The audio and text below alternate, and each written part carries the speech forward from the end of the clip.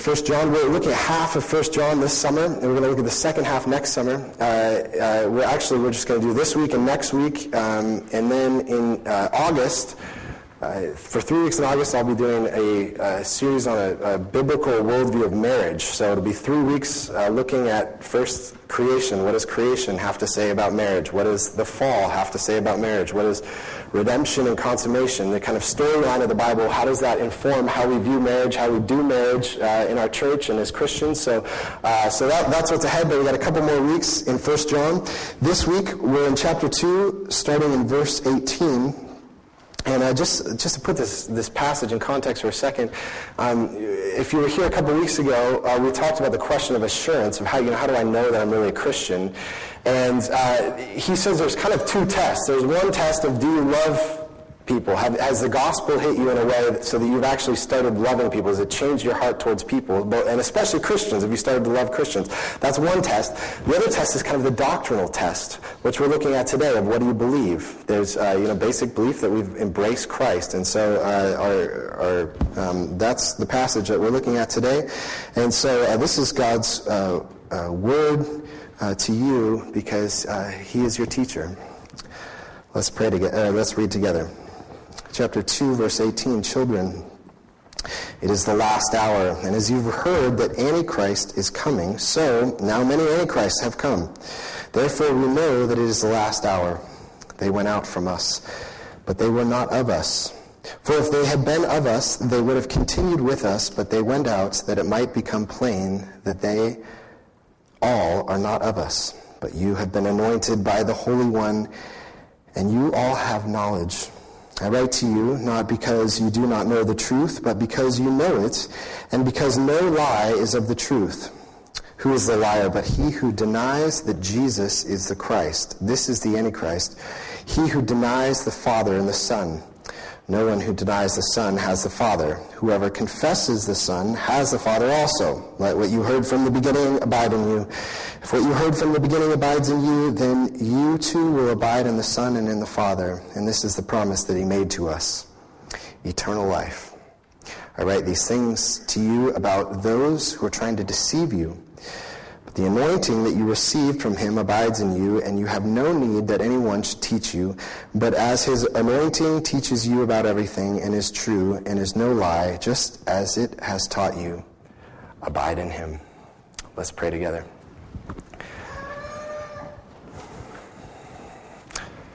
Our Father, you are our teacher, and you have given your Spirit to lead us into all truth.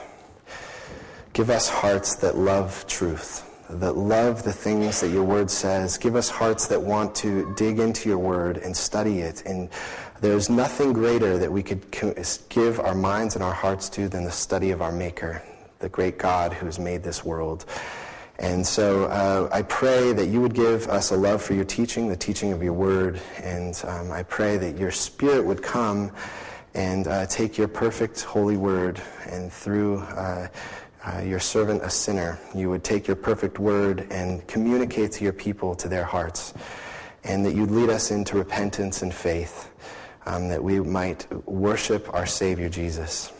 So we thank you for your word now, in Christ's name, amen. So the topic that we're looking at this week then is the topic of doctrine, which is, I think for many people, possibly the most unattractive thing about Christianity is that it's dogmatic, that there are these doctrines, there are these certain narrow beliefs that Christians have that they expect everyone else to believe. And so that's what makes, that doctrine is the thing that kind of makes Christians rigid and judgmental, and it's not about the experience of God, it's about knowing these certain things.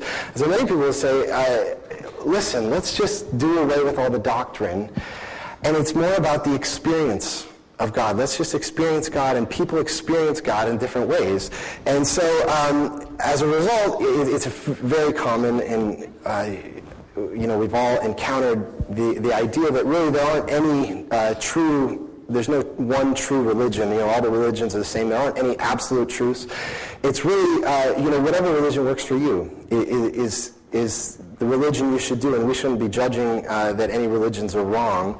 And, of course, that idea, it sounds very loving. It sounds very inclusive, very all-embracing. It's like, wow, I mean, how could you, is there any way that you could love more people than by saying everyone's embraced, everyone's in? Isn't there any other way? Well, a couple of problems with that. I mean, one obvious problem is, of course, not all religions are true. If a leader gives poisonous Kool-Aid to all his followers so that they commit suicide, I don't think I'm being arrogant to say we got a better thing going than that, okay? I think you're doing a better job. What we're doing here is better than that. So on the one hand, all religions are not equally the same. But on the other hand, when you say that all religions are the same, every belief system is the same, there's a doctrine. That's a doctrine. That's a dogma. And if you claim to say, I embrace everyone's beliefs, you're going to embrace everyone's belief until you meet a fundamentalist, intolerant fundamentalist. And I assure you, if you believe you should be tolerant of everyone, when you come across an intolerant fundamentalist, you're not going to be tolerant of what they believe. What you believe is anyone who agrees with you that all beliefs are the same, then you agree with them. And anyone who disagrees with you that all the beliefs are tolerant, then you disagree with them. And it's equally as dogmatic. And there's, G.K. Chesterton, I put a little quote for you on page 3 of your bulletin. G.K. Chesterton says this: there are two kinds of people in the world, the conscious dogmatist and the unconscious dogmatist.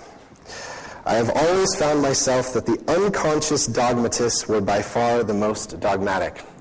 So that's what happens, is there are hidden dogmas. And when you say, I'm tolerant of everyone, there's a hidden dogma in there that we hold on to very rigorously, and that we hold everyone in the world to. And if anyone disagrees with us, we get very angry at them, and we become very intolerant of them.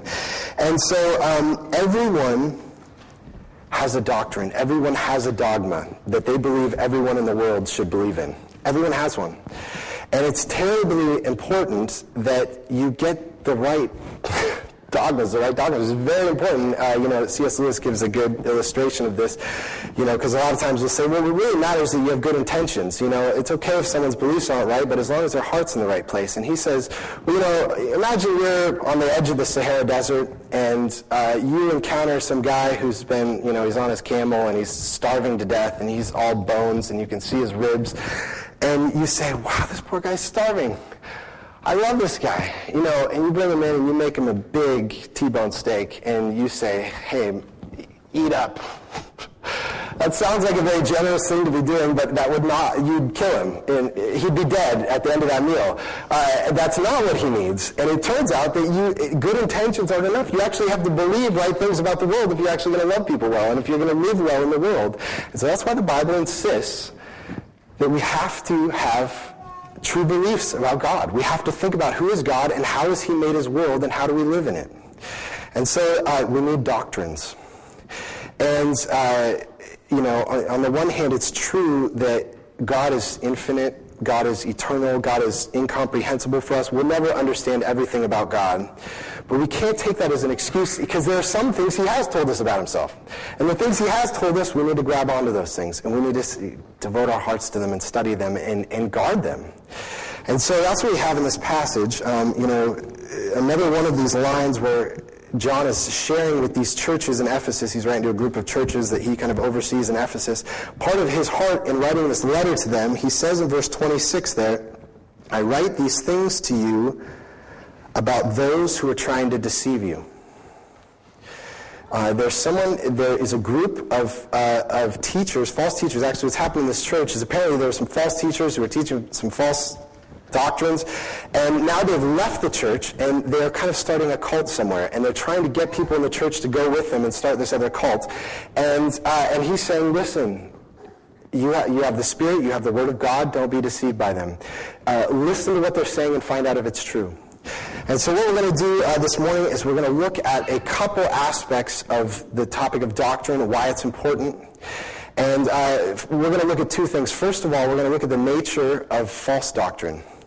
What are, at least in this context, what are the marks of false doctrine? What are some things that we should be aware of, things that we're looking for? Second of all, what is the path to true doctrine? Okay, what are the nature of false doctrine and the path to true doctrine? These are the two things we're going to look at. But I need to take a little moment because this passage has a few things that may raise questions for some of you that's not really at the heart of what I'm talking about. So I want to just take a few minutes to address some of these few things. And it's in the first verse that I read there, in verse 18. You may have caught that. It says, "Children, it is the last hour, and as you have heard that Antichrist is coming, so now many Antichrists have come. Therefore, we know that it is the last hour." So I just want to, there's two words in there, last hour and Antichrist. I want to just talk about what those mean for a moment. First of all, the word last hour, what does that mean? It kind of sounds like when he says, "My little children, it's the last hour," that he is saying, children, it's the end of the world is coming. I mean, at least for me, my first reading, for some reason, that's how I understand that. The end of the world is coming soon. And so many people have read that and said, well, listen, they were wrong. This is 2,000 years ago. The end of the world didn't come. And actually, that phrase, last hour, is the only place that it appears in the New Testament. And but there are other phrases kind of like it where it talks about the last days or the last time. And it's the word last there is the word eschatos. It's where, if you've ever heard the word eschatology, is about the study of end times or end things. And what is it talking about? Well, one of the things, in order for us to get what he's saying, we have to understand that John understood the church, understood Jesus, understand his own spiritual life in the context of the story of the Old Testament. And the story of the Old Testament, one way to think of what the Old Testament is it's a story that was looking for an ending. It was a story that the end of the Old Testament, there was this great longing for the great king that God had promised, the Messiah who was going to come, and he was going to draw all nations to himself to come and worship God, and he was going to bring peace to the world. And so the Old Testament is a story looking for an ending, and when it talks about the last days, the end times, the last hour, it's the end of the story.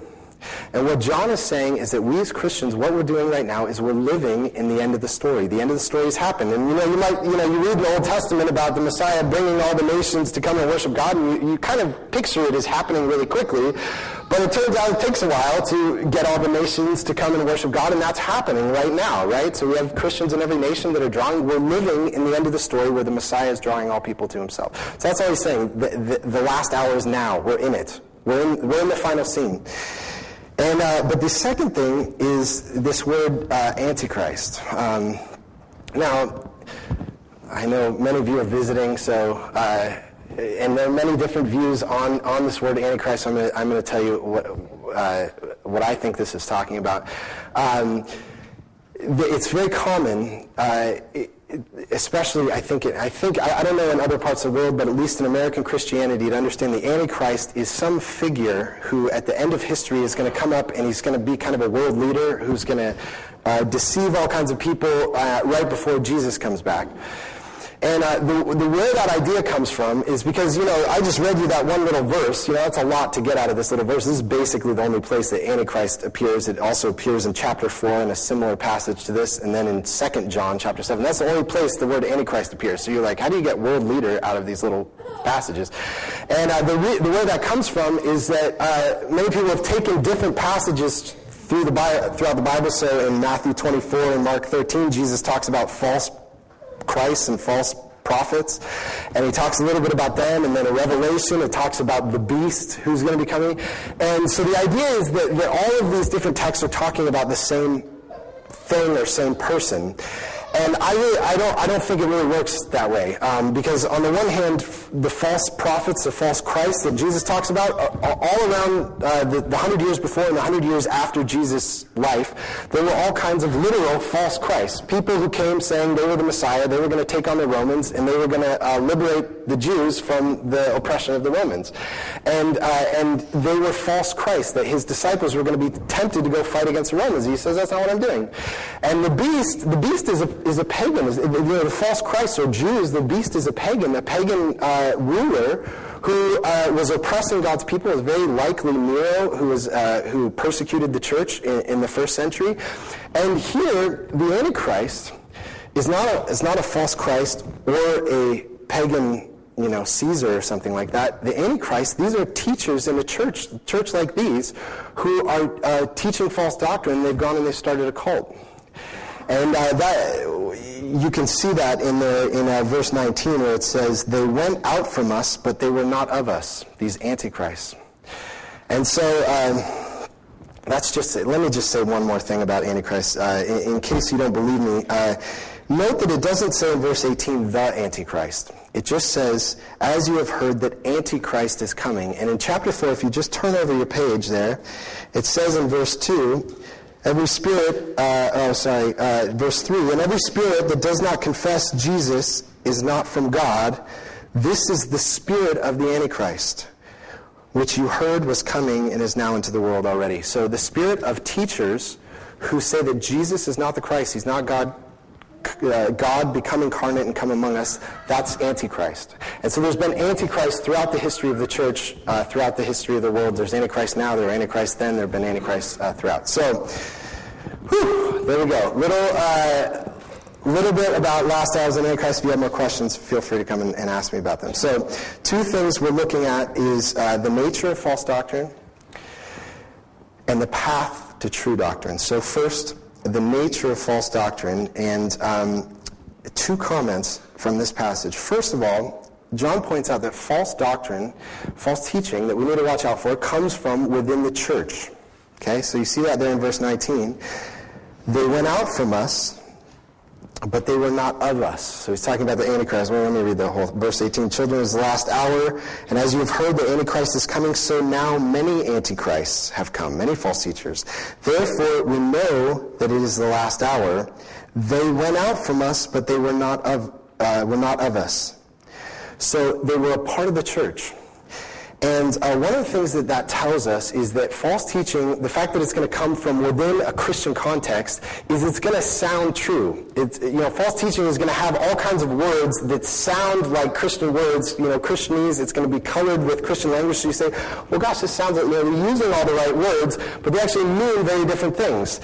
And so, for example, in the last century, in the West, many Christians were saying, listen, modern people can't believe that the Bible is the inspired word of God, that Jesus' body rose from the dead, that he did miracles, that Jesus' blood forgives all of our sins. We live 2,000 years later. I mean, who can really believe all that? And so you say, what we need to do is we need to modify Christian belief. We need to accommodate so that a modern person could still become a Christian and not have to believe in any of that kind of stuff. So they would say things like, well, I believe in the resurrection.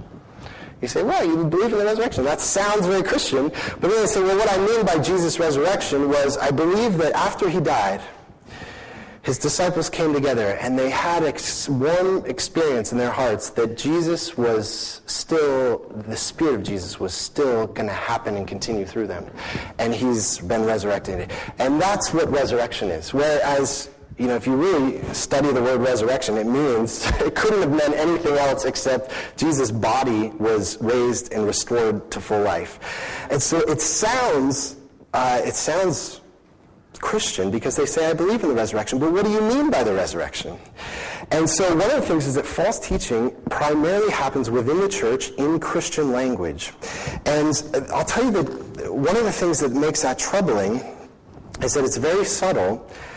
And therefore, there has to be a certain sense of theological precision that we have to do as a church. And that's uncomfortable for some people, like nitpicking about theology, and I understand that. There's ways to nitpick about theology that can be very divisive, and you're constantly trying to tear other Christians down. And yet there's another sense where we have to guard the truth. And that's what he's saying to them. I write to you these things so that you will not be deceived. And you're going to be hearing things that sound Christian, but you've got to ask, what do they really mean? And so you have within the church people who are using Christian language and who are actually not themselves Christians. Now, I need to do another little side. I know this is my third one already in the sermon. A little aside here. This passage is a passage that's one of the main passages for understanding the doctrine of the visible and the invisible church. I don't know if that's new language to many of you, but this was, I'll tell you what that means. This is a helpful distinction, that on the one hand, the church, there's a visible church, right? Like all of you here are, most of you here, some of you may not be professing Christians. You say, I'm a Christian. And so the visible church is all the Christians in the world who say, I'm a Christian, and their children and their families that make up kind of these bodies of believers around the world. That's the visible church. It's kind of the historic church. The invisible church is all the people throughout history who have really loved Jesus, who belong to Jesus, who God gave to Jesus, and who have lived in every nation, have lived in every time, and who will be with Jesus in heaven. And so what that means is that there's a sense in which not everyone who's in the visible church is actually part of the invisible church. That's what he's saying, is they went out from us, right? They were a part of us. They were here, but they showed themselves to not be true Christians because they left, because they weren't a part of, they didn't continue with us. And so that's the case with the Antichrist in this passage, is they have the name Christian, and yet they're leading people astray. And so this is, read this again in verse 19. They went out from us, but they were not of us. For if they had been of us, they would have continued with us. But they went out that it might become plain that they all are not of us. Now, one of the things this may sound like is, okay, there's a church disagreement, and there's a group of people who left, and they went and they started their own church. And it kind of sounds like a denomination, right? We have all these denominations, we have all these divisions among the church, and but there's something different happening here, because many of you are visiting from other parts of the country. We're a Presbyterian church, and some of you may be Baptist or non-denomination or some other denomination from around the country. And yet, as you come here, we're going to share this meal together. And we're going to together come to the Lord's table as brothers and sisters of Christ. And I say, even if you're a Baptist, we're of one family. We're both Christians. We both belong to Jesus. And the reason for that, you say, well, what's the difference? What's the difference between these antichrists, who they want to go start their own church, and these you Baptists, who I come and say, hey, brothers and sisters, let's come and we'll study God's word together, we'll eat God's supper together.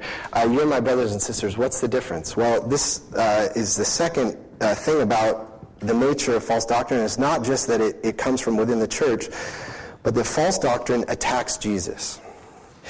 It's the main, you might say heresies, or the things that break fellowship, that make someone not a Christian, are primarily the doctrines that go after Jesus. And that's why they're called antichrists, right? That's their name, is Antichrist. They're against Jesus. And you see that there in verse 22. Who is the liar but he who denies that Jesus is the Christ? This is the Antichrist. That's the spirit of Antichrist, saying that Jesus is not the Christ. He who denies the Father and the Son. And so false doctrine attacks Jesus. And let me just, if you turn over to chapter 4 again, verse 2, it says this: every spirit that confesses that Jesus has come in the flesh is from God. You hear that? That Jesus has come in the flesh is from God.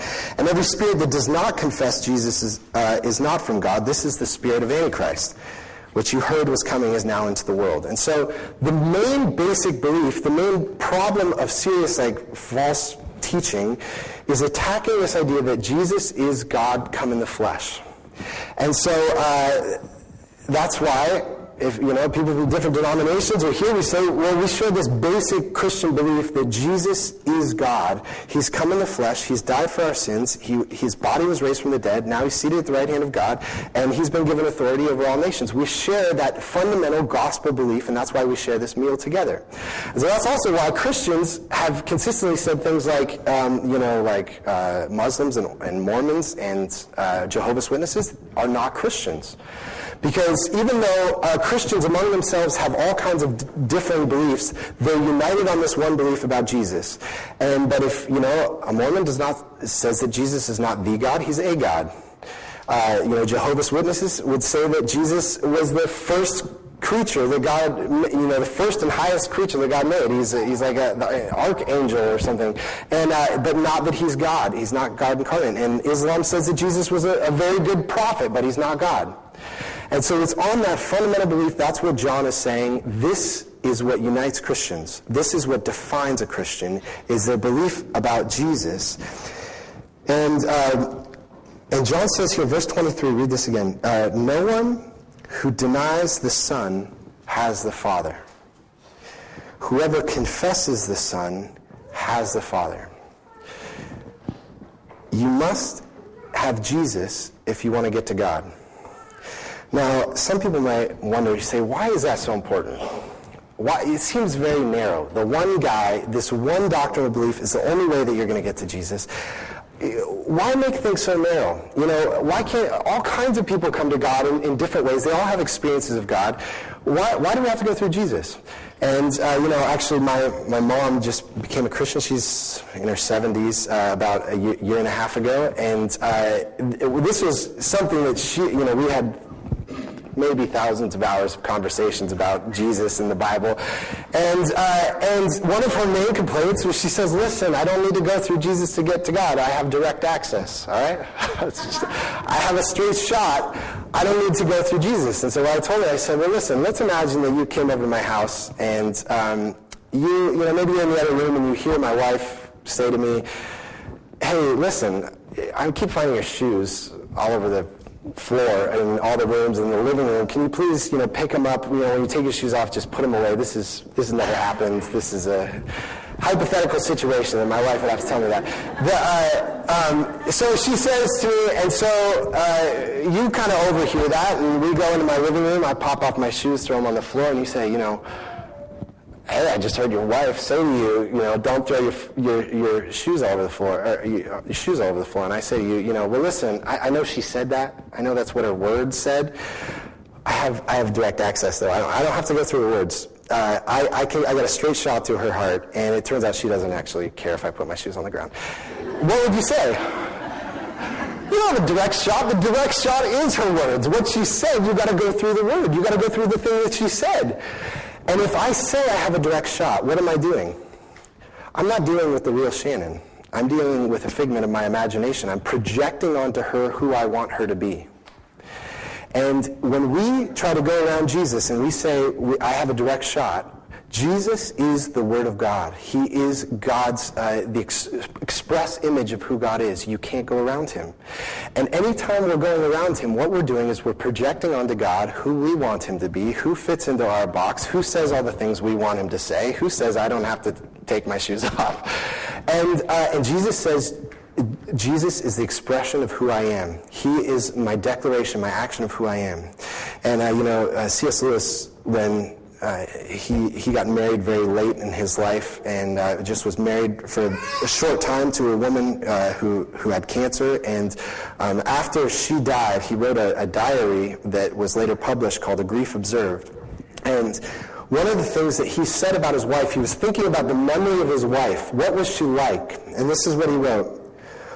All reality is iconoclast. The earthly beloved, even in this life, incessantly triumphs over your mere idea of her. The real person triumphs over who you think she is. So, and you wanted to. You want her with all her resistances, all her faults, all her unexpectedness. That is in her four-square and independent reality. And this, not any image or memory, is what we are to love still after she is dead. What he's saying is when you get married, you find a person that does all the things that you didn't want them to do. They're unexpected to you, and God is that way as well. And when you come to find who God is, He's going to say all kinds of things that rub you wrong and that are uncomfortable for you. And we have to embrace those things. We have to let Him speak for Himself and not project onto Him who we want Him to be. And that's why the importance of doctrine. Doctrine is us embracing God's rough edges and letting them be uncomfortable for us and saying, listen, I'm not going to shape God into my image. I need to let Him speak for Himself. And that's why the essence of false doctrine is going after Jesus, because Jesus is the express image of who God is. Okay? So these are the two things. What is the nature of false doctrine? On the one hand, it comes from within the church in Christian language, and it will usually show itself most radically in an attack on Jesus, on the person of who Jesus is. Okay? So, how do we guard it? What is the path to true doctrine? What do we hold on to? And I think this passage gives us two things.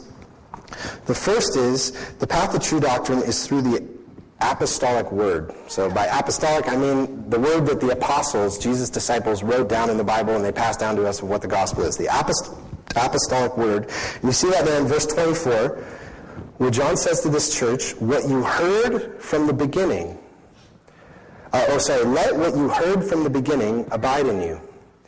If what you heard from the beginning abides in you, then you too will abide in the Son and in the Father.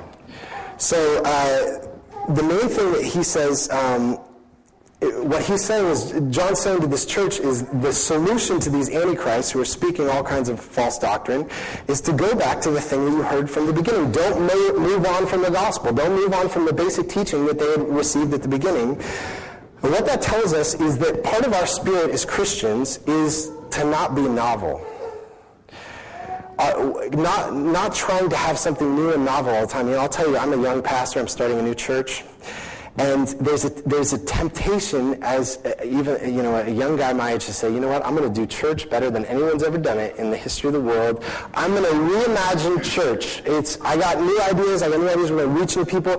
And I mean, first of all, really, 30-year-old guy is going to make up a new church is better than what we had from the beginning and what's been emerging for centuries? I don't think so. So there's a sense of having in our heart a desire to not be novel. And it's kind of conservative. And, I'll tell you, I'm reading this book called Bad Religion. It's a kind of a history of Christianity in America over the last century. And one of the things he talks about is how, in the 60s and the 70s, you had all these denominations that were saying, all the traditional stuff in church about the rituals and the prayers and the doctrine and the reading of the word, it's all, we've kind of grown out of that. Let's put that away and have some fresh reimaginings of what church should be. And you know what happened? All the young people, what they started doing in the 60s and 70s? They said, all right, there's nothing traditional here. I'll start going to Hindu gurus and start learning kind of ancient Eastern practices because they wanted something that was actually historic, had some history to it. And I actually think that's true in Bellingham. A place that's very much not Christian. We don't have any historic roots in us.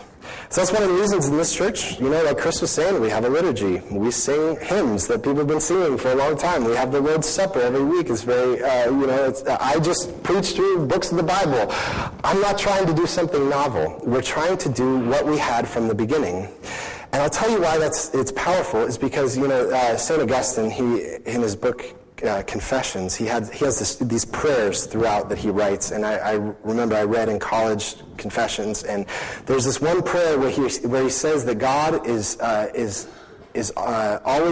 never old and never gosh, I got all mixed up. What is it? I have it here.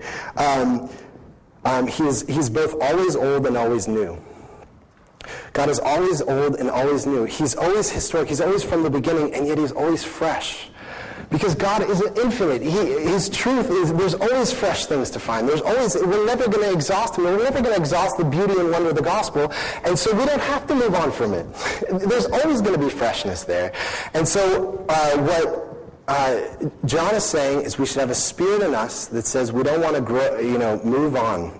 We don't want to depart from what we had from the beginning. But the second thing he says is first the apostolic word is also the anointing of the Spirit is what guards us from false doctrine. You see this in verse 26. I write these things to you about those who are trying to deceive you, but the anointing that you received from him abides in you.